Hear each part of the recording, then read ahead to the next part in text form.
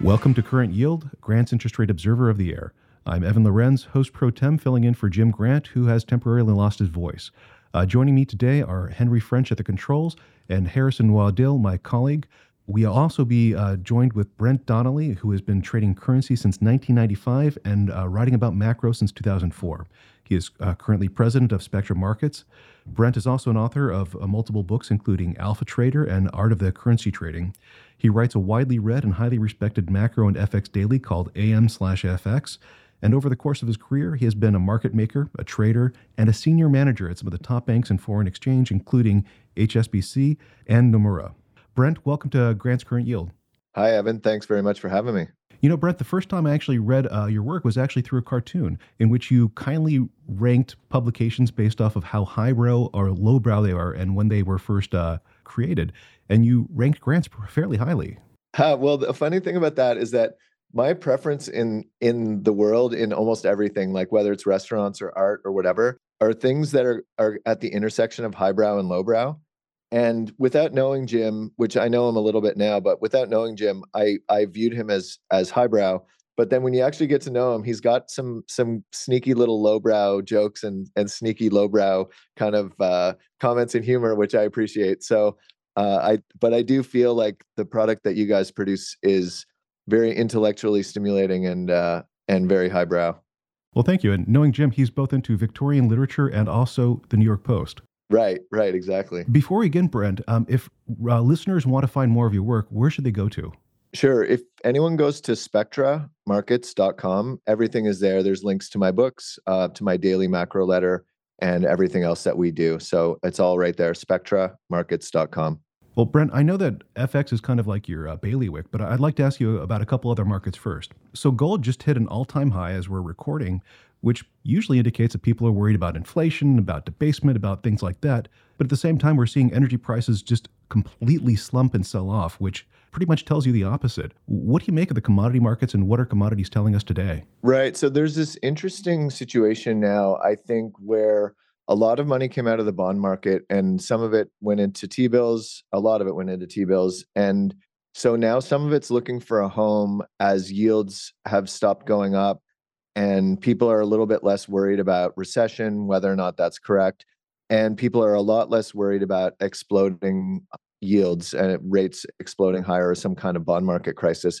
So as that money comes back into the market, then people are then also looking forward to an election and probably more fiscal and a more dovish Fed and trying to find places to put their money that will capitalize on that. And depending on what generation you're from, that often means gold or Bitcoin.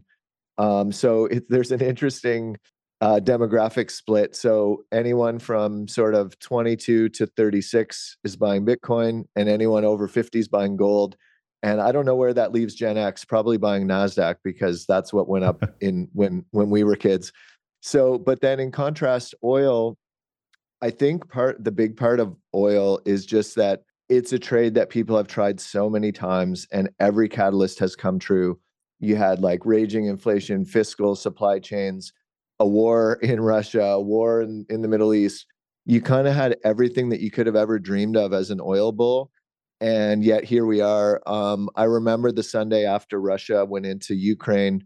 Sunday night, we traded at 130, and here we are almost half of that price. So I think part of it is that there's a Pavlovian aspect to markets always. And once you touch the stove a couple of times, you're just not going to touch the stove the third time. Whereas things that Bitcoin is the most extreme example in the other direction, where just the very fact that it's going up, it's kind of a Veblen good where the more expensive it gets, the more people want it. So and then I feel like gold is somewhere in the middle. So I think it all kind of makes sense from a behavioral or like psychological perspective. And the one thing I will say about gold is, as someone that's like, my sort of area of focus very often is correlation and what is one market telling me about the other market. And so I use a lot of that in currency trading, like what's copper telling me about the Australian dollar, for example. And gold is not even one of, gold is the most difficult thing to model. Like Sometimes it's real rates that are driving it. Sometimes it's geopolitics, though that is always tends to be very temporary. People claim it's an inflation hedge because of the sample size of what happened in the 80s, which to me is like a single sample, like a sample size of one. So I think it's some combination of how much money is in the system and how much people trust institutions. That seems to be like, if you can combine those two variables somehow in a model, I think that's the best explanation of gold. And right now, there's still a decent amount of money sloshing around, and people definitely do not trust institutions. And that's also part of why Bitcoin is doing well. I like that you framed it as people who are viewing kind of the hard versus soft landing debate, whether we're going to fall into a recession or whether growth is going to continue being strong. And in one side, people point out that the yield curve's inverted, and when long bonds have out yielded, bills, that's been an indicator fairly reliably for the last eight times it's happened that a recession's on the books. At the same time, third quarter GDP came in at 5.2%, which, excluding kind of the post-COVID bounce back, is the strongest growth rate we've seen on a quarterly basis since 2014. In one of your recent notes, though, you pointed out that there are more possibilities than just boom and bust, including stagnation. And I thought you laid out a kind of interesting case for it. Could you walk us through why investors on both camps might be disappointed next year? Sure. So if you think about where we were from 2010 to or 2011 to 2019, it was secular stagnation, kind of low inflation, somewhat low growth, somewhat disappointing growth, low yields. And the main drivers at the time, if you read the research, was generally technology slash productivity and demographics. Those are the big drivers. And if you overlay just like percentage growth in working force population over inflation over like a 500-year span, it's usually a pretty good fit. Like population growth has a lot to do with inflation and overall GDP growth. So now we kind of had this hard break, like a reset of all the economic thinking after COVID. And then we had fiscal and we had broken supply chains, which triggered a massive inflation and then quite a lot of wage growth as well. And subsequent to that, then the feeling was the sugar rush from fiscal will wear off. And everyone was so generally the consensus was recession in 2023. And then as we didn't get that, then there's like a higher for longer kind of group of people that expect inflation will be sticky, wage growth is strong. You see the UAW and all those things happening. But then I think there's this strong gravitational pull back towards that 2011, 2019 scenario where you have a downward pull on inflation that comes from very bad demographics. And the demographics are getting worse now, not better. And then a lot of technological innovation that leads to some productivity in certain areas. Like I think you can argue AI could lead to a lot of productivity. It does for me. Whether that's good for the stocks or not, we can talk about after. So I think the base case to me should be a return to something similar to what we had before COVID, as most of the forces that were driving the insanity in 21, 22, and most of 23, most of those forces are dissipating, and the structural forces like technology and demographics are still dominant. So to me, the base case should be that we go to something not actual secular stagnation, but something that's like where the truth is in the middle, but closer to secular stagnation. So instead of ranging like 1-2 on CPI, like between 1% and 2%, maybe the baseline now is a little higher, like 1.6, 2.6 or something like that. But I think with supply chains fixed and fiscal still running hot, but not super hot, we can settle back in there. And then that's not like the worst world to live in, because I think most people would agree that zero rates was bad. It triggers a lot of capital misallocation and just a lot of bad things. It doesn't reward savers. It rewards unnecessary risk. It rewards unprofitable VC and all that. And it also limits people who observe interest rates from writing about much. Right. The grants interest rate observer would just have to be the grants equity observer or something like that, because there's no rates to observe. So I see that as the base case. And like the way I always think about things, because my time horizon trading wise is shorter. It's not like I don't put trades on for 1 year. So I'm always thinking in terms of probabilities.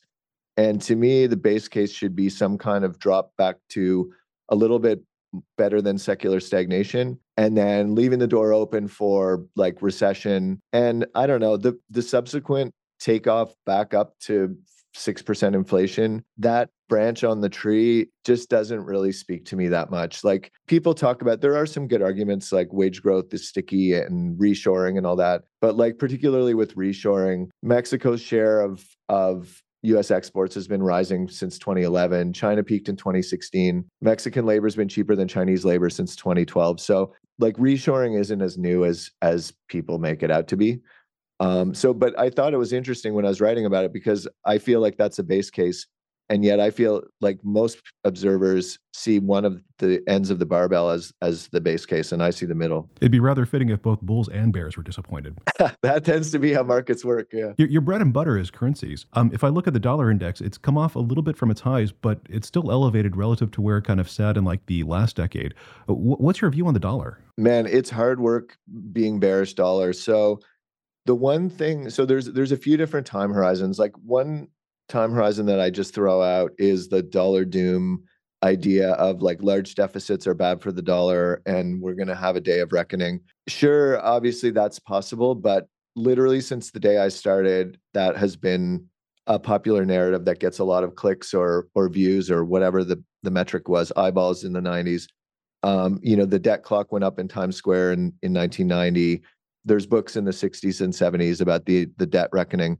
So I just don't feel like that's a good framework at all for FX or for the dollar. So the sort of de-dollarization theme that so what is the framework that you use for the dollar? Like how do you make sense of like the moves in like where the buck is relative to the euro, the renminbi, other currencies, if that's not a useful metric? So the best framework is relative growth, except I'm sure you're familiar with the dollar smile. So I think the dollar smile is the best framework.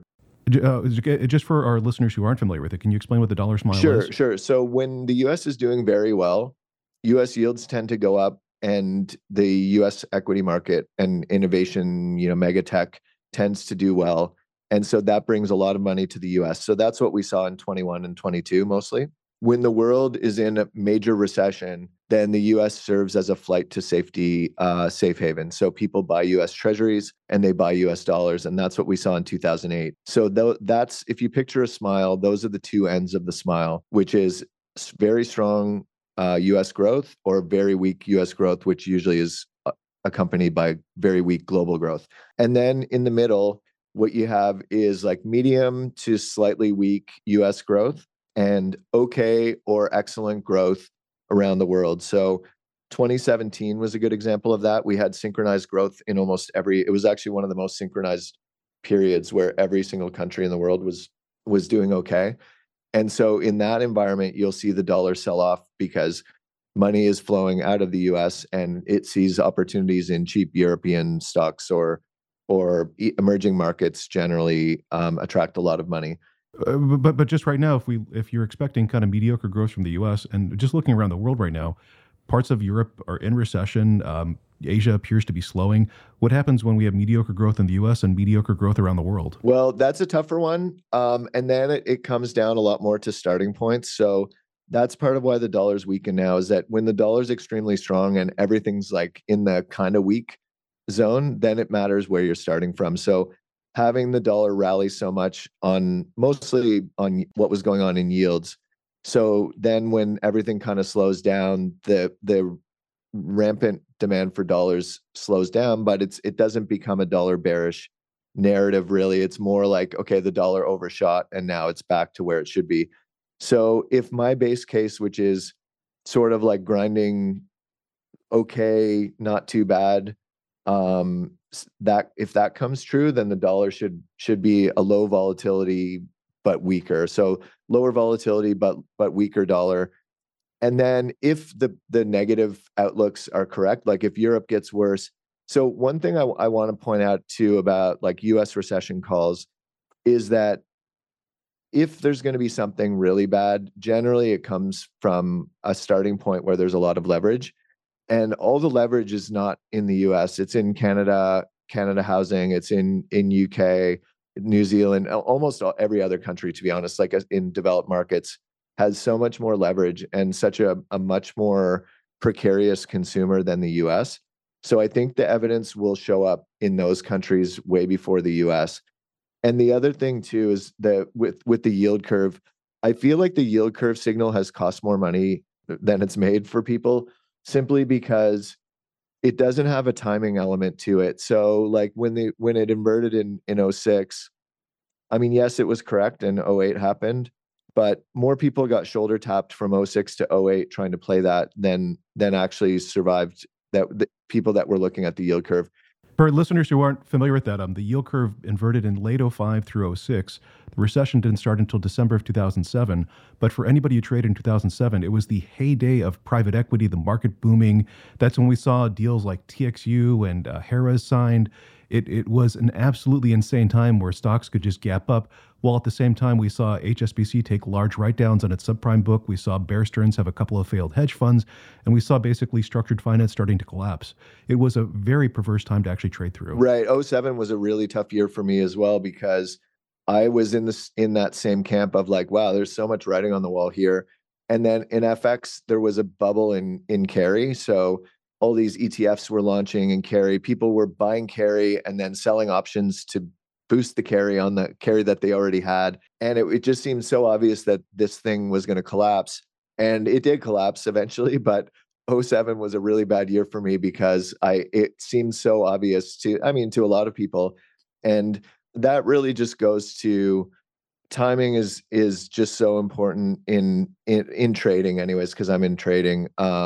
And you can have the right view and lose money. It's very easy to be correct and lose money in trading, and you really need some kind of radar or technical instrument or different ways of establishing the timing, because it's the same thing now where you do feel like there's a little bit of an inevitability to some kind of recession, but the whether it happens in 24 or 25 is TBD. And now, a quick message from our sponsor. Since 2007, SRS Acquium has been obsessed with a single purpose: to simplify the administration of M&A deals so that deal parties and their advisors can focus on bigger issues. SRS Acquium was the pioneer in professional shareholder representation, digital M&A payments, and online stockholder solicitation, and they continue to raise bars and set industry standards. Case in point, their new VDR, which is changing the way deal parties think about virtual data rooms. No more tracking down thumb drives or asking how the VDR bill got so high. SRS Acquium keeps deal documents securely stored on the cloud for as long as you want for one flat rate. And working with SRS Acquium means you get the simplicity and stability of a single, best-in-class partner from the pitch book through the last dollar out. And working with SRS Acquium means you get the simplicity and stability of a single, best-in-class partner from the pitch book through the last dollar out. 50% of U.S. private equity firms and 40% of venture capital firms worldwide count on SRS Acquium to optimize how their deals get done. To learn more about how SRS Acquium is simply the smartest way to run a deal, head to srsacquium.com. That's srsacquium.com. So in I think it was either late '07 or very, very early '08, Gazelle Bunchen, seeing that the dollar was falling, demanded to be paid in euros. And that was almost like, I think, the top in the euro. And after that, the euro dramatically underperformed. In the realm that you deal in currencies, what is the trade that makes sense now, but will be obviously wrong in retrospect going forward? So yeah, I love that anecdotal stuff. Another thing too is generally in rap videos, when people make it rain, it's with US dollars. And there was a Jay-Z video right at that same time where he was using €100 notes. It's similar. It's similar to whatever the Super Bowl ads are. Those are very big red flags for companies that have way too much money to burn, because they are making it rain Super Bowl ads wise.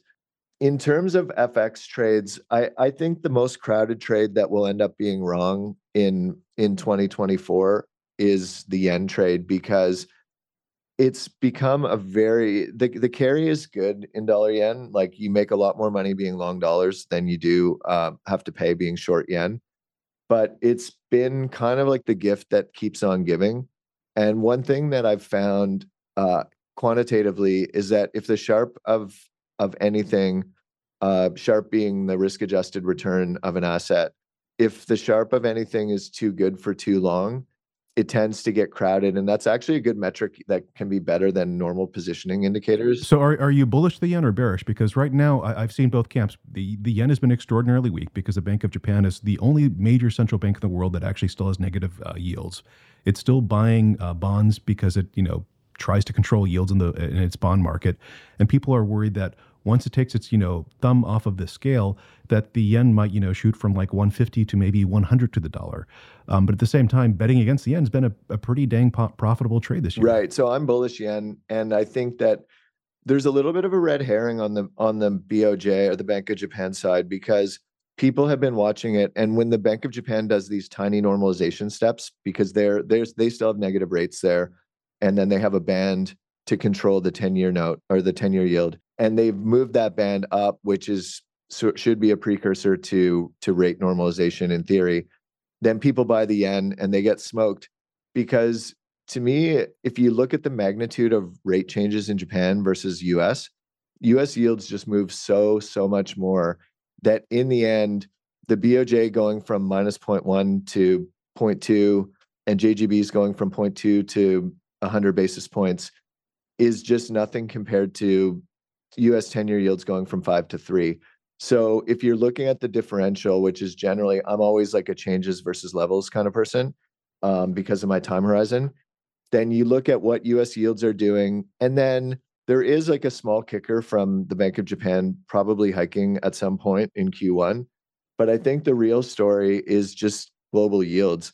So if you look at Euro yen, or Swiss yen is the craziest one. So Swiss yen has gone completely insane because the Swiss franc is at its strongest point.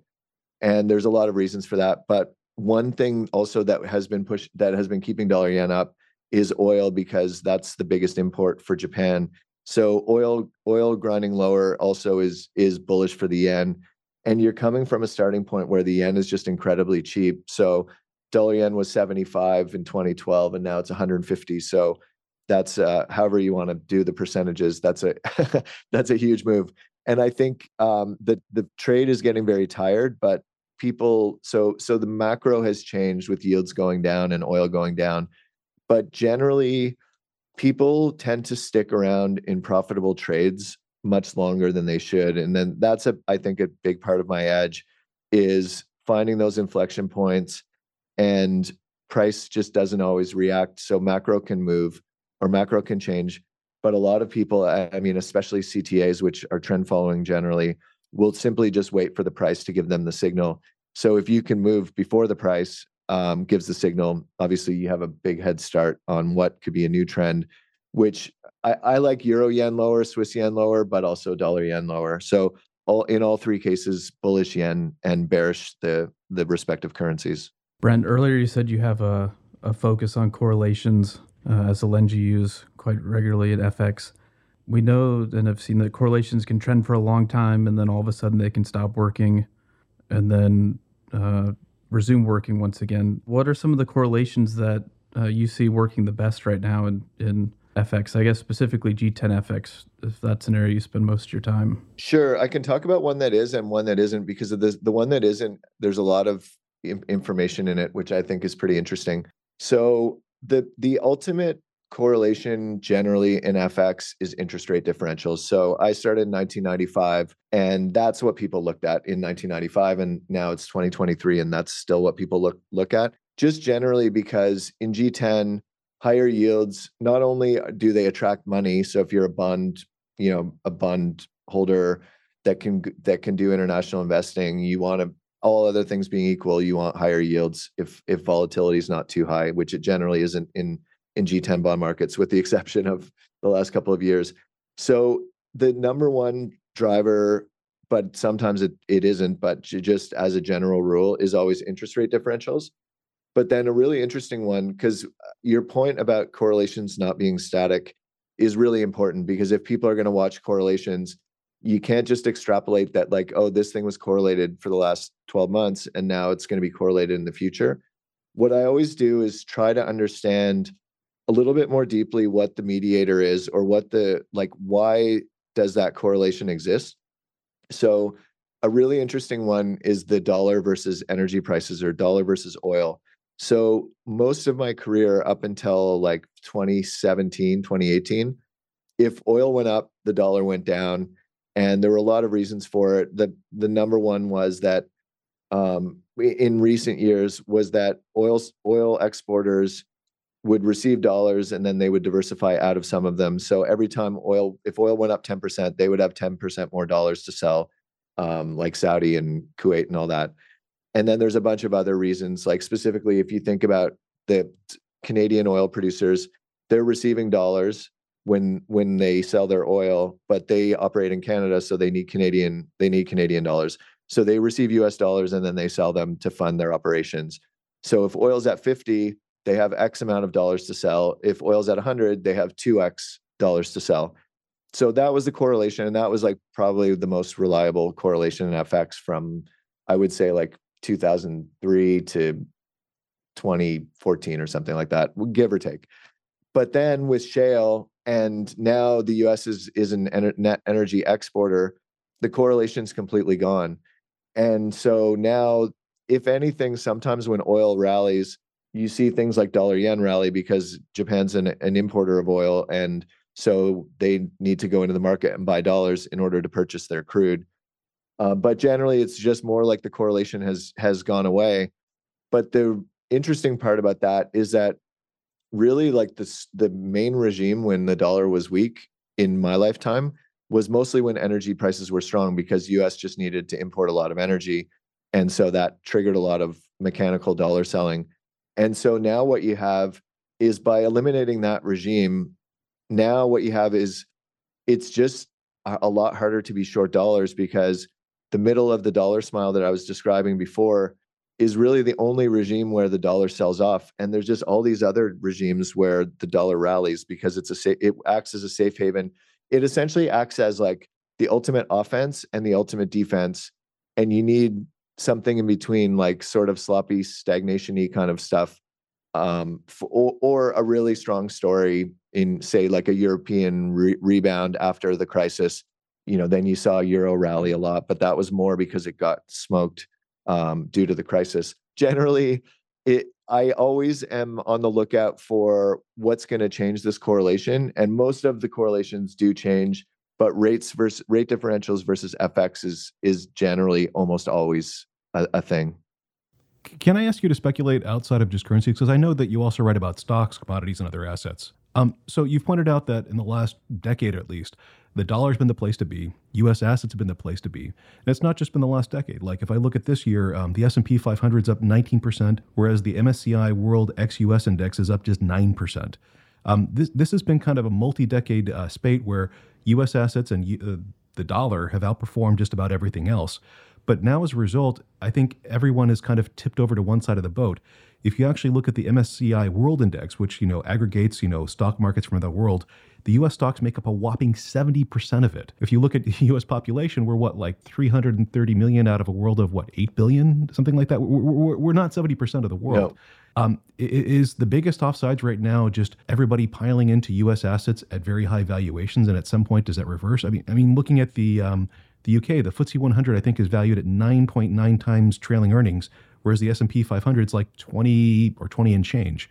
Is this the biggest offsides in the world right now? So the issue that I have with that, and generally, like, I'm not an equity expert, but the one issue I will say is that I've heard this so many times that it does get frustrating. Like, it's essentially growth versus value. So Europe is value, FTSE is value, and US is growth.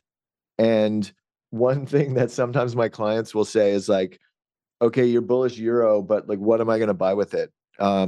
Sure, I can be bullish the currency, but what European assets do you really want to own?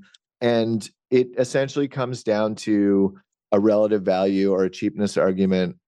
But then it's very, very similar to being long value and short growth. It's just, I'm sympathetic to it because it makes sense, but then I'm averse to it because it hasn't worked. But the thing is, it doesn't mean that it won't work in the future. I think there are ways to do it. Like, for example, if you look at stocks that have traded 30 times sales through history, the expected value of being long, so Nvidia's there, it was at 40, now it's at 30. the expected value of being long stocks that are trading at 30 times sales, of course, it's probabilistic. Like sometimes you might make money, but generally you're not going to. So I think there's ways of doing it that don't necessarily require going all in, like all in long Europe versus short US. You can do like long equal weight and short mega tech in the US as another example. I guess the other issue, just kind of philosophically, so I'm Canadian, so hopefully I'm not too biased. But if you look at all the We won't hold it innovation, against you. yeah, blame Canada. If you look at all the innovation going on in the world, from like fracking to technology, I guess being two of the huge ones, it's so much of it is just happening in the US. And so I think I'm more interested in finding pockets of innovation outside, like whether that's Israel or, specific companies in Europe, but just buying indexes in other countries because they're cheap, it just doesn't appeal to me. It feels like a value trap. So what I would rather do is look at valuations that are, where the expected value is bad, like Nvidia, and then look for pockets of innovation in those countries. Like find the most innovative company in the UK that's doing cool stuff, but don't buy the index. You said one of the few things that still works in FX is interest rate differentials. If I look at the U.S., inflation has moderated, growth is still high, and we're headed for an election next year.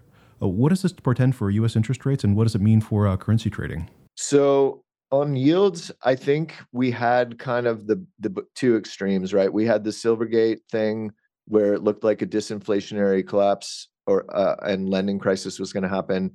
And then we had this sort of convexity move where yields went above 5% on a bunch of tenors. And we got a lot of concern that things were going to go parabolic. And then I think the really interesting thing there was that the Treasury and the Fed essentially intervened, in my opinion. And well, I know Grant's readers specifically, but just people in general, including me, find government intervention in markets unpalatable and undesirable. To me, that's just like I'm trying to play the game that is, not the game that I wish existed. We're a big fan of free markets, and we'd like to see it tried somewhere. Right. Yeah, exactly. So to me, that intervention was meaningful. And I think probably the most meaningful outcome from that will be volatility in bond markets will go down. So it's obviously pushed yields a lot lower. But again, I think that's more about the starting point of the overshoot. And there was a lot of hysteria at that point and a big bond short. So now you probably went higher than equilibrium. And that overshoot was corrected by the government intervention by changing the balance of bills and bonds, and also by the Fed turning, which I don't really know if that was intervention or simply responding to the data, because if you look at 3-month annualized inflation in a lot of places, it's getting close to 2, or it's below 2 actually in Europe. So inflation has come down a lot. So maybe the Fed's reaction was rational and the Treasury kind of intervened. But to me, that then leaves you with something a little bit more range bound. It's a boring forecast, but I think we'll get something a little bit more range bound. So if 10 years at 4.10 right now, I would think it's capped way below 5. Like I don't think we go back above 4.5. But then I don't think we really go down all that much either, because there is some stickiness to wage inflation and just to inflation in general, although it's coming down very fast. So I think the risks are lower yields if I had to think about the distribution. But my base case is that yields are probably pretty close to here a year from now. Like maybe they're at 375 from the current 410 level. Any day now, we'll start seeing in our inboxes the top trends, themes of 2024 reports that the sell side pushes out. Yep. In that light, I won't ask you to give us all of 2024, but what are some of the top themes, trends that you're focused on, let's say, going into year end and early next year? Well, I think the market will keep pushing the rate cut story because it feels pretty credible to me. Like this feels a lot like 2018, 2019, where you had the different levels, obviously, but you had the overshoot in yields and the Fed like doing their best to stay as hawkish as possible. And Powell said we're a long way from neutral in October 2018. And then once they turn, the market usually underestimates the aggressiveness of that turn. So I think the market will keep the same way that the market was in disbelief all the way up on yields and underpriced the rate hike cycle, I think the market will now push towards more rate cuts. And I think that will be happening in still a somewhat benign environment where, like, Europe's sucking wind, but it's not catastrophic. Same thing with Canada. Same thing with a lot of places where it's like, it's not great, but it's not horrible. I think that so that's a good forecast for Q1. Not great, but not horrible. So yields down, like say 10-year down to 375. But in a world where things are still kind of okay. So to me, that probably means that we'll see some dollar weakness in from now until Q1, and specifically centered on dollar yen. And then some countries where there's bigger problems starting to brew, like Canada, I think those currencies will underperform. Even though the dollar's weak, you'll see Canada actually underperform the US. And just given that it's also vacation season and Americans are looking to travel abroad, where do you think we're going to get the biggest bang for a spending buck because of those other currencies falling? Is it the Australian dollar, the Canadian dollar? Would be a good place prospectively to find, I guess, a cheap vacation or cheap assets next year? Well, I actually was just in Canada, and it's the first time in a long time, I am not sure how long, that it actually felt pretty cheap because the currency is weak. Like relatively speaking, most of my lifetime, dollar Canada has been between 1.0 and 1.4. So for it to be at 136 right now, and for everything to be okay, like, the US economy is still doing okay, and Canadians doing okay. When you go there, things feel relatively cheap. So I would say Canada. I mean, I think there's a lot of good stuff to do there. You can drive depending on where you live. So, I'll give a little shout out to the home country. Okay. Is there anything else you'd like to discuss? No, I think we covered all the big points. The one thing I would say is that I think an important lesson from this year is to be flexible and not rely too much on priors, because I feel like this year I have the luxury of low switching costs. Like, I can change my mind pretty easily, and nobody will really care because I'm not providing 2-year forecasts for anything. But I think what this year showed was that the unknowable is really the base case, because we've never really been through a cycle like this, and no one understands, like, when you have non-farm payrolls beating the median estimate 14 times in a row, that just shows that people just don't have a model for how this economy works. So I think keeping an open mind and keeping cash reserves and staying nimble is really the best way to go into 2024, not a big hardcore macro view. Brent, thank you once again for joining us. This was Grant's Current Yield. All right. Thank you very much, Evan. Thanks, guys.